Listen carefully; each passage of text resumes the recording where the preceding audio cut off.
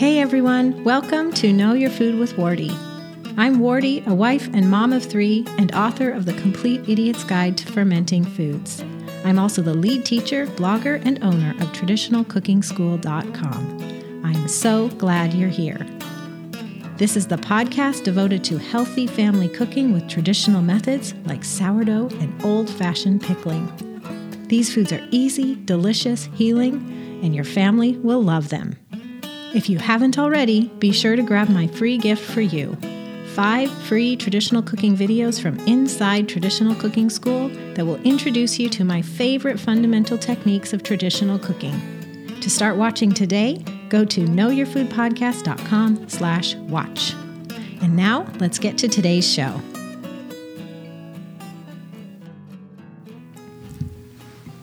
Hi everyone, welcome to Know Your Food with Wardy. This is episode 148.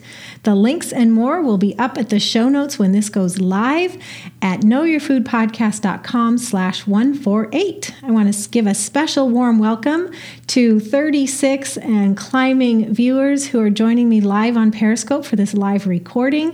You are special and it's very fun to have you here. And those of you checking this out later as a video on the show notes page or on iTunes, when you hear me interacting with the audience, that's why, because I hop on here about Thursday every week prior to the podcast being released. I get on Periscope and we record it live. So if you want to join in the fun, make sure to go to periscope.tv/tradcookschool on Thursday. You kind of will have to watch it if it's Thursday because I don't have a designated time. But if you've got a mobile device and can download the Periscope app, then you can follow at Trad Cook School. That's my handle. And then your phone or your device will give you a notification when I'm on, and then you can hop on if you're available. So welcome once again to everyone who's here with me live and those of you who are coming later. It's such a pleasure to be with you. And today I have a great topic. I think these are the 11 ways that I personally lighten my traditional cooking load. I do want to give a nod to a previous series that I've done on this podcast. Episodes 133 through 137 were traditional cooking time-saving tips. It was a whole collection gathered from the community and myself and other teachers and things I've learned along the years. So be sure and check those out. Today's episode is going to focus on some of those. I honestly don't know if some of the things I'm going to share today are new or not because there were so many shared in those 5 episodes. But the 11 ways that I lighten the load today are time-saving tips for traditional cooking, but they're the ones that I personally am using today and tend to rely on to keep up with traditional cooking in our lifestyle. Now, I don't want to give anybody the impression that traditional cooking is hard because it certainly is not. If you're already cooking from scratch, you might actually find that traditional cooking is easier because traditional cooking employing natural processes like sourdough or culturing dairy or fermenting actually save you time because you're facilitating the steps, but the foods and the cultures are kind of doing a lot of the work for you. So if you're used to cooking from scratch, traditional cooking may save you some time. If you're used to cooking from scratch or do traditional cooking, then just overall, we spend more time in the kitchen than somebody's who's like relying on fast food or processed food. And so overall, we're looking for ways to be more efficient and not to be a slave to the kitchen, to have all that other time to enjoy our family and friends and be plugged in with our church and do the kinds of things that bring us passion outside of the kitchen. So that's what this is about. I don't like to be in the kitchen all day. I do like to be in there, though. I enjoy washing dishes and I enjoy connecting with my food, but I also like to spend time with my kids and husband. And now with Traditional Cooking School getting as big and busy as it is, I spend 2 to 3 days in an office in town doing this kind of stuff, talking, visiting videos and things like that. And in the comments, I'm getting a comment, wash mine. I'd be happy to. I do really enjoy hot soapy water and that contemplative action. So getting to what we're going to talk about today. So these are the things that I follow that keep me sane and that really lighten my traditional cooking load so that my life can be happy and full. I know you all want that for yourselves as well. So as I'm speaking today, if you're here with me live, feel free to chime in with your comments, your tips, or anything you want to add to the conversation right on Periscope. And if you like what you're hearing, you can share live and we'll grow this to a bigger audience. If you're listening to this later, the show notes comments are waiting for you at knowyourfoodpodcast.com/148. So, go to that show notes link. You can watch the video, you can listen to the audio, and down below all the links and the notes from what I'm sharing today, you will find a comments box. And you can share your tips or resources or comments about what you're hearing there. And I'll mention that again at the end. So let's dive in now. So number 1, once again, the 11 ways I personally lighten my traditional cooking load is work with the seasons. Here's the thing, we don't eat the same year round, so why carry that burden of expecting us to do the same kind of cooking all year round? Why do we have to have that burden of feeling like we have to keep up with everything to do with traditional cooking all year? That's just ridiculous. So you want to work with the seasons. For instance, some seasons, you're not doing a lot of baking, so you just put the sourdough starter away for a few months and you just don't use it. Same thing with, we mentioned earlier, because we have commenters here today drinking kombucha, and we make kombucha in our house, but sometimes we take a break from it, so we put it away. We put that SCOBY and a little bit of finished kombucha in a dark, cool place, and it lasts for a few months, and then we bring it out again when we're ready to start making more kombucha. Winter is soup weather, so you're making lots of soups. Probably less soups in the summer, although maybe you're a soup weather fan no matter what the weather is, and that's great because it's a great way to get your broth in. But maybe in the summer you turn more to cold salads, lots of fresh vegetables, grilling, pizzas. The idea is here, work with the seasons. Don't feel like you have to keep up with all your traditional cooking skills all the time. I don't. And I'm happy about that. It actually gives you a renewed love for those skills that you've built up to do them in the seasons. It really gets to be grunt work. For me, it gets to be grunt work if I do things year round. But if I take breaks, then I come back to it when I pick it up again, whatever it is, with a renewed passion and a renewed love for it. So I encourage you that way. Number 2, prioritize. This is kind of a corollary of number 1, to work with the seasons, but here you're going to work with your priorities. You don't do everything all the time. You do what's important for you and your family. So what's important for your healing? What's important for your season of life? If you have babies and little toddlers, you're going to be really focused probably on the most nourishing diet for them to give them a really strong start in life, making a lot of baby food. If you're really into gardening, you're going to be into canning and preserving during that season. If there's someone who's on a gut healing diet in your family, you're going to have to prioritize making broth, and that is going to have to be your number 1 thing that you do. And other things, fall off if you run out of time. So really spend some time thinking about priorities. We do in our family. We have certain priorities, and those are the things that get done. So, for example, broth is a priority. Also a priority with us is I spend at least 2 days away working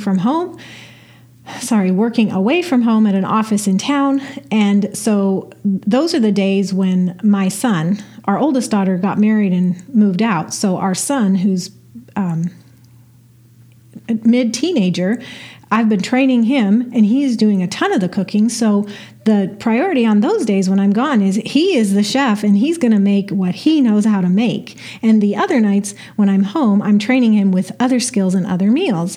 And this is going to come up again, so I'm going to stop talking about this particular thing.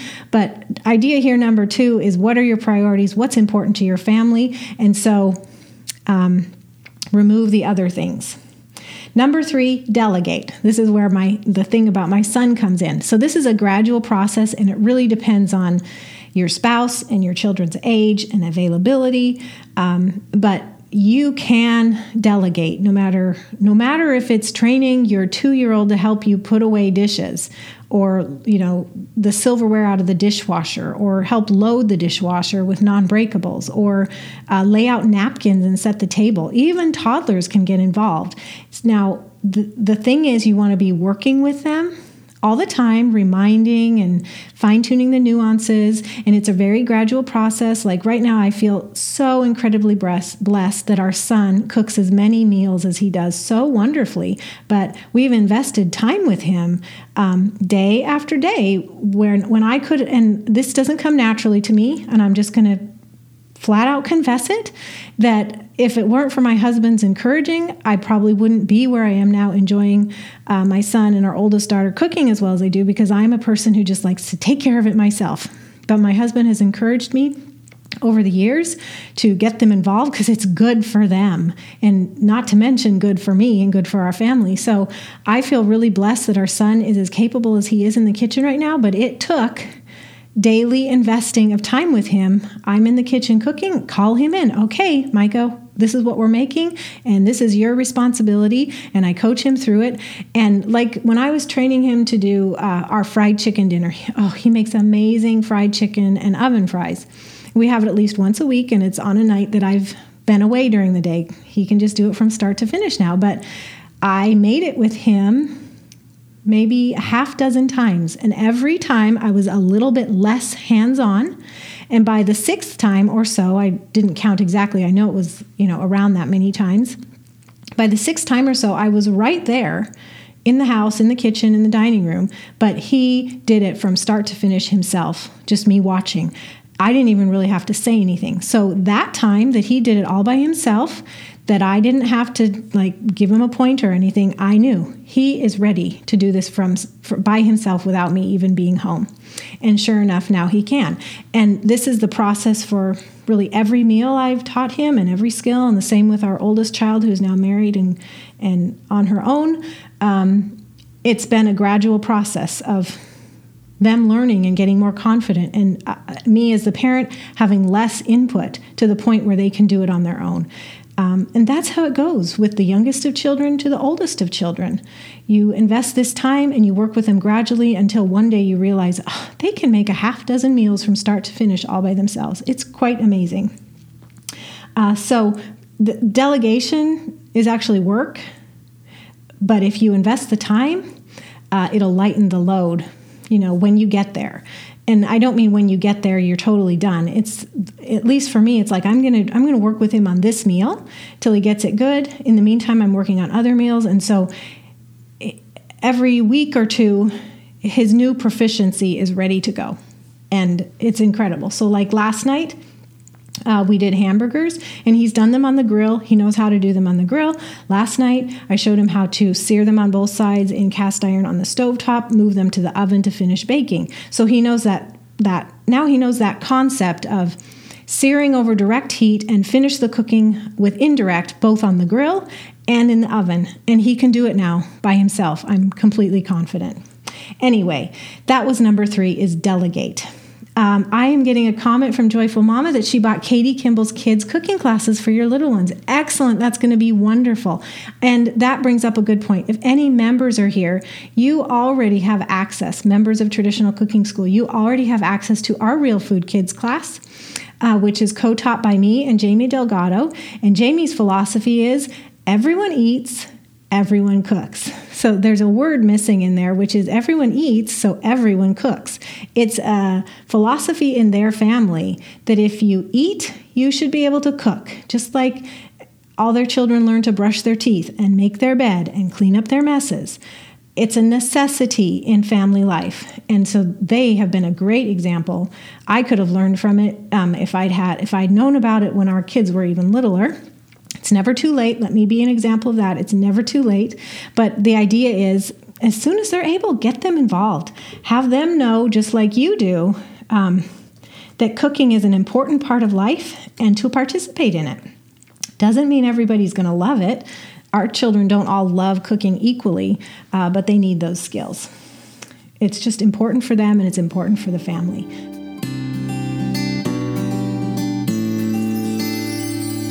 Hi, I'm Wardy, a traditional cook, wife, and mom of 3, author of The Complete Idiot's Guide to Fermenting Foods, and lead teacher, owner, and blogger at traditionalcookingschool.com. You know, the biggest misconception about traditional cooking is that the methods take too long or are too complicated to follow. This is simply not true. I'd love to show you how simple, easy, healthy, and delicious traditional cooking can be by giving you 5 free videos. Just go to traditionalcookingschool.com/watch to get my favorite traditional food prep techniques. Plus, I'm giving you printable at-a-glance fact sheets as a handy reference.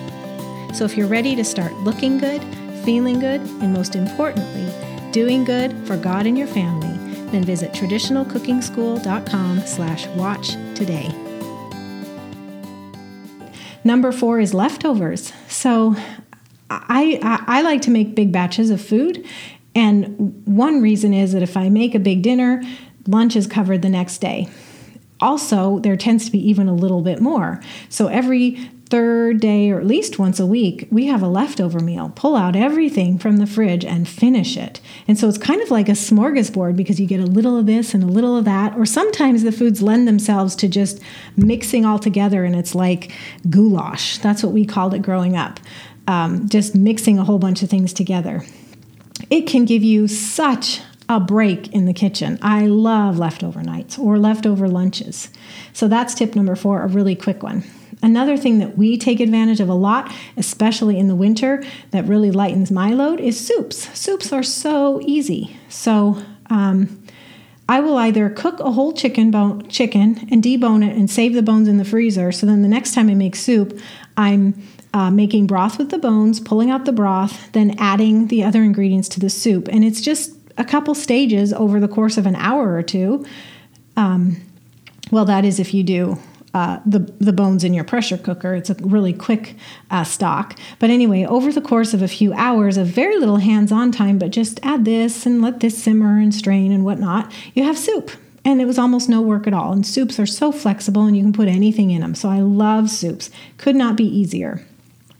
Number 6, kind of related, but it's going to open up even more possibilities. By the way, I want to stop here for a moment and just thank all my live viewers and listeners for being here and for continuing to put your comments and share the hearts. I love it. Thank you so much. So number 6 is the Instant Pot. Have you guys gotten on the Instant Pot craze yet? If you haven't, definitely your ears should be perking up. And I'll have a link to my favorite Instant Pot, the model that I purchased a couple months ago, at the show notes, knowyourfoodpodcast.com/148. In the comments, we've got love mine, no, but I've heard a ton about it. Yes, love, love, love. Yeah, definitely love, love, love. So here's the thing. The Instant Pot is like a pressure cooker, a rice cooker, a crock pot. Mine has like 7 functions. I haven't even used them all yet because I really focus on the rice cooker, the crock pot, the pressure cooker. But when I started pressure cooking, I found it so easy, but I chose a Kuhn Recon pressure cooker that I still love.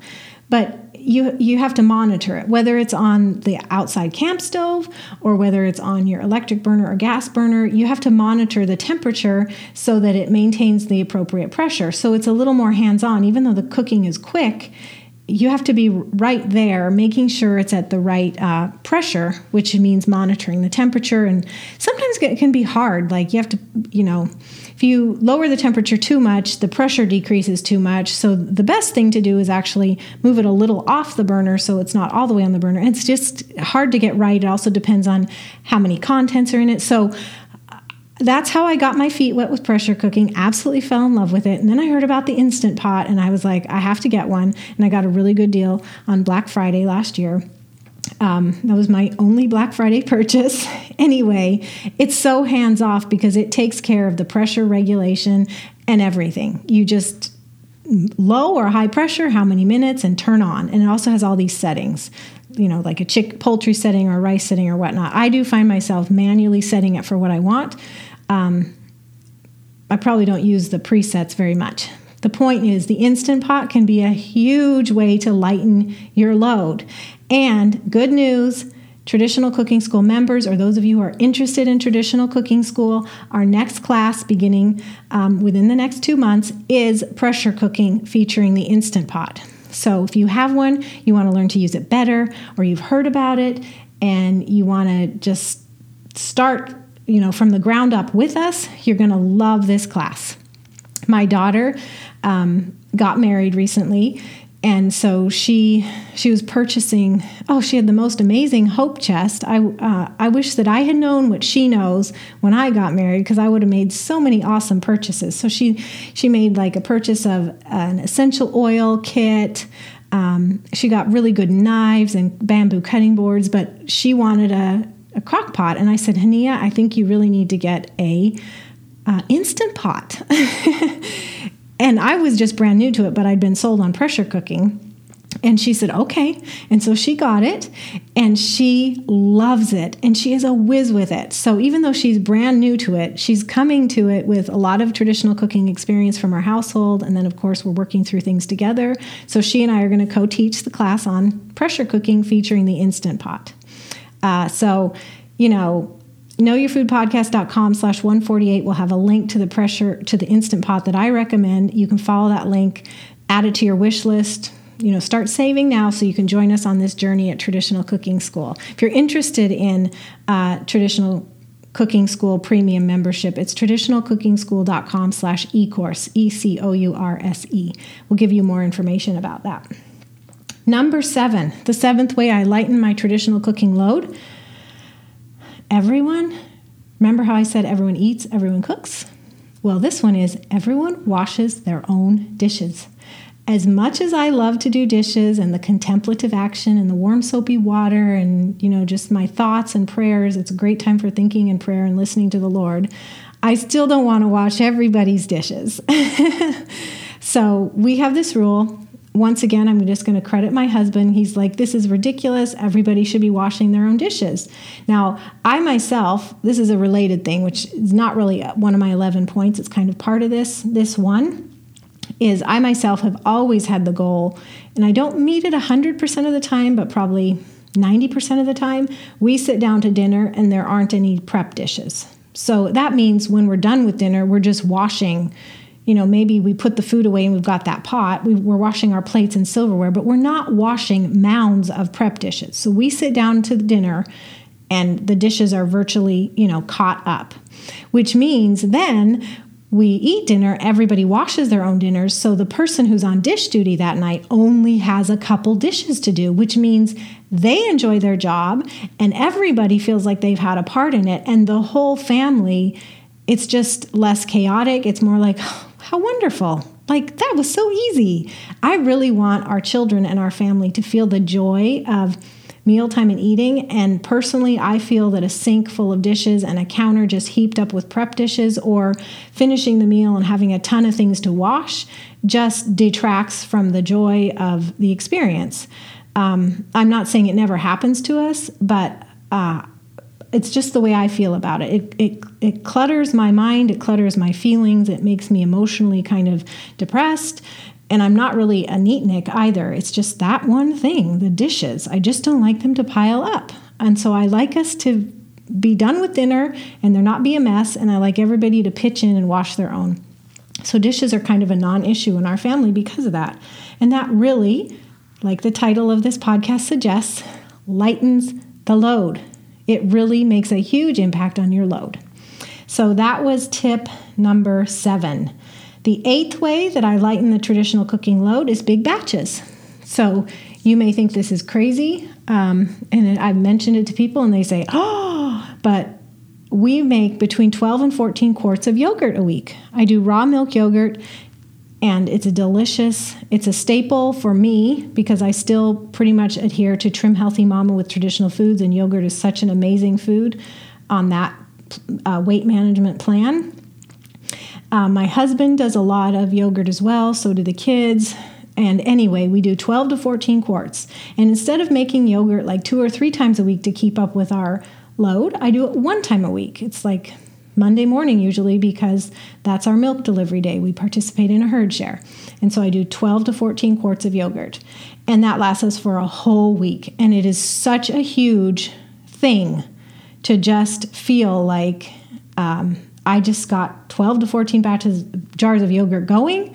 wow, what an accomplishment. Or the next day when they come out of the dehydrator and I put them in the fridge, it's like, wow, we are set for 6 more days till I have to do this again. So big batches. You can do the same thing with desserts or breads you make. If you're making homemade pizza, you can double your sourdough pizza crust recipe and put half of it in the freezer. So next time you're just pulling the dough out, thawing it, rolling out your crusts and doing your pizza. I mean, so many things you can double up on. Beans. You can do 2 chickens in the crock pot instead of 1. So that's at least 1 chicken worth of meat to put in the freezer for, quick meals. Anyway, I could talk about this endlessly. The last thing I'm going to say is right now we have a relish we're eating a lot, which is a cranberry apple orange relish. And I make a big batch of it and we mix it with yogurt, have it toast and things like that. And I'll do probably 4 quarts of it and we'll have 1 quart in the fridge and the other 3 are in the freezer. And so then when we need to refresh the quart-sized jar, I just pull out that quart-sized Ziploc bag, thaw it, and dump it in the jar. So I did the cranberry relish once, and it's really easy, but just think if I had to do that every week. But instead I do it once a month, and we just get to enjoy it. So big batches. I'm a huge proponent of big batches. And if you're a canner or a preserver, you've done a big garden, you already know what I'm talking about because that is the essence of big batches. Whatever you're preserving, you are putting up and enjoying for the rest of the year on that effort you put in during garden season. Number 9, just use easy recipes. By that I mean, virtually every recipe inside traditional cooking school is easy. So if you've done any of them at all, our English muffins, our pizza crust, our soaked rice, our sourdough pancakes, anyway, easy recipes. Go to easy recipes rather than complex. It just so happens that with whole foods and the beautiful flavors and textures you get with traditional cooking and the quality ingredients, that your family's going to be, in most cases, they're just going to be so perfectly satisfied, like by a nice grass-fed burger with a big salad, or whatever you choose to make. It doesn't have to be like one of these really complex French dishes or whatever. Just simple, wholesome foods with easy, simple recipes. Let the flavor of the food shine. Let the food itself be beautiful. And turn to simple recipes that your family will enjoy very much. It's just so often true that simple just is the best. At least it is for me. Number 10, have your food components ready to go. This is a little bit related to the big batches. So if you've made a big batch of chicken, for instance, or a big roast, so you have pre-cooked meats in the fridge. So you can turn them into sandwiches, you can add them to soups, you can do stir fry, you just use them. If you're cooking a pot of potatoes, cook a double, so then you have cold potatoes for a potato salad or to do hash browns, or just have these ingredients ready to go so you don't actually have to cook them. Also prepping. So like I come home from the grocery store and I will prep some of the veggies right then and there before I put them away, which is like radishes, green onions, leeks, carrots, whatever it takes to prep them. I will do that, wash them, and put them in the fridge. I'm a sucker for one particular convenience item, and that is the triple wash spring salad mixes. So when it's not in season, I'm not growing my own greens, I love those tubs. So they come from the store triple washed and ready, but it's the same principle. So we whip out salads so easily because all the ingredients are kind of prepped and ready in the fridge. We just pull them up and make the salad for that meal. And the final 11th way to lighten the traditional cooking load. This is related to number 9, which is easy recipes. It's just going to take it a step further. It is to cultivate a set of easy go-to recipes. This takes time. It takes exploration. It takes getting your family involved and getting their feedback or paying attention when you serve your meals. But over time, you want to make a point, if it's a special binder or a special digital folder in Evernote or on your computer, but you want to cultivate this collection of easy go-to recipes that your families love. So when you get there, and even seasonally, like you might have your go-to collection of summer recipes, fall recipes, winter recipes, spring recipes. That's a goal, or even just a general collection. But the point is that you have cultivated this exploration of recipes and you've whittled it down to what your family loves that are easy for you guys to put together and cook, for your children to cook, etc. Some examples in our family of easy recipes, even recipes that some people might say that's not easy, but it really is, because all these other tips I've been talking about come into play for how it's implemented. Pizza. Pizza's really easy in our family. So we try to have homemade pizza a lot during the summer because we do it on the grill. But we just, a couple times a month, we have homemade pizza. Fried chicken, we have once a week. I mean, I taught our daughter, who's now moved out, how to do that. Now my son knows how to do it. And they make an awesome fried chicken and oven fries dinner. If you guys want to know how we do the fried chicken, if you're a Traditional Cooking School member and you were a member at the time when the thank you video on fried chicken was released, that's the recipe. Or you may have access to it because you've gotten it as a bonus. But there is a thank you video inside Traditional Cooking School for fried chicken. If you are a member right now listening to this and you don't have that video, all you need to do is email me, Wardee, WARDEE, at traditionalcookingschool.com, and Millie will answer. But just say, Millie, Wardee promised on her podcast. I'll try to remember to tell her. Millie, Wardee promised on her podcast that if I'm a member and I don't have that thank you video, that I could have it. So go ahead and take advantage. This is long-standing. If you ever listen to this in the future, it's not going to expire. But if you don't have that thank you video and you're a member, then you can get my fried chicken recipe. Okay, nachos, hamburgers, steaks, chicken soup, chicken salad, sandwiches, spaghetti. That's just a short list of our easy go-to recipes that our family loves, where we can use quality whole food ingredients that work around our allergies. They're also easy for me to make THM, Trim Healthy Mama. So that's your challenge, is to cultivate your own set of easy go-to recipes that your family loves. And I would suggest that you start at Traditional Cooking School, either the blog where we have a lot of free recipes, or if you're a member, you have hundreds more recipes in the various lessons, and that you just start making a point of using them. Oh, also, if you're a Traditional Cooking School member, you get our weekly menu plans. So there's 3 dinner choices every week that you could explore, and maybe one of them would end up in your notebook. You're so welcome, Spring Spinner, and thank you so much for the feedback that you are enjoying the tips.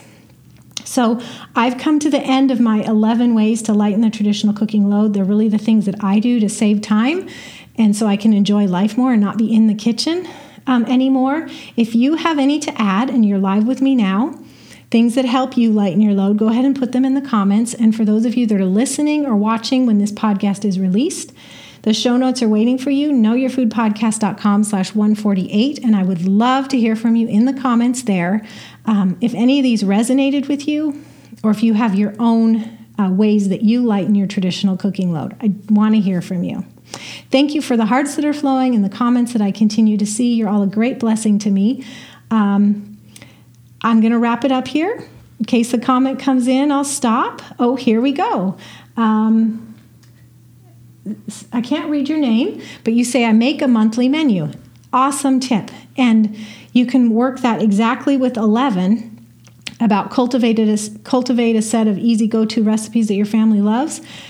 Once you get so many of them, they can be a monthly menu that you just rotate. And if you get so many that they turn seasonal, you'll have monthly menus that you can use in summer, spring, fall, and winter. Excellent, excellent point. Thank you so much for that. Okay, Weed Water Grow. Danielle says, I prepare seasonings ahead of time. Another great tip. Thank you. That's awesome. Good, good. I love that. So if you guys have a taco seasoning or a spaghetti sauce seasoning, or one of my favorite seasoning blends is called Five Spice, Chinese Five Spice, and I make it up, and then we can use it in oatmeal or baked goods, or in my apple chutney recipe. And you'll see that recipe if you go to traditionalcookingschool.com and you search for chutney, apple chutney. It's a 5-spice apple chutney. And it has the 5-spice mix there in that post. Okay, well, thank you so much, everyone, for being here. Thank you for being live, and thank you to those of you who are checking in later with the replay. The show notes are ready for you if you're watching this later. knowyourfoodpodcast.com/148. I will see you there to hear your tips on how you lighten your traditional cooking load. God bless you all. Goodbye. Thank you so much for joining me today. I hope you'll come back again. Let me tell you what you can do next. You can visit the show notes for this episode and get links and more resources about today's topic. Just visit knowyourfoodpodcast.com/ and then, without a space, type the number of this episode. You can stop by traditionalcookingschool.com/watch to get 5 free traditional cooking videos from me. It's a gift. And finally, you can subscribe to this podcast on iTunes, the podcast app, or Stitcher. If you're on a mobile device, just search for Know Your Food with Wardee while you're in the app. If you're on a desktop or laptop, go to knowyourfoodpodcast.com/iTunes right in your browser. And while you're there, please leave a rating or review. I love to read your comments, and your feedback makes it much more likely that others who are interested will find this podcast too. Thank you so much, and God bless you.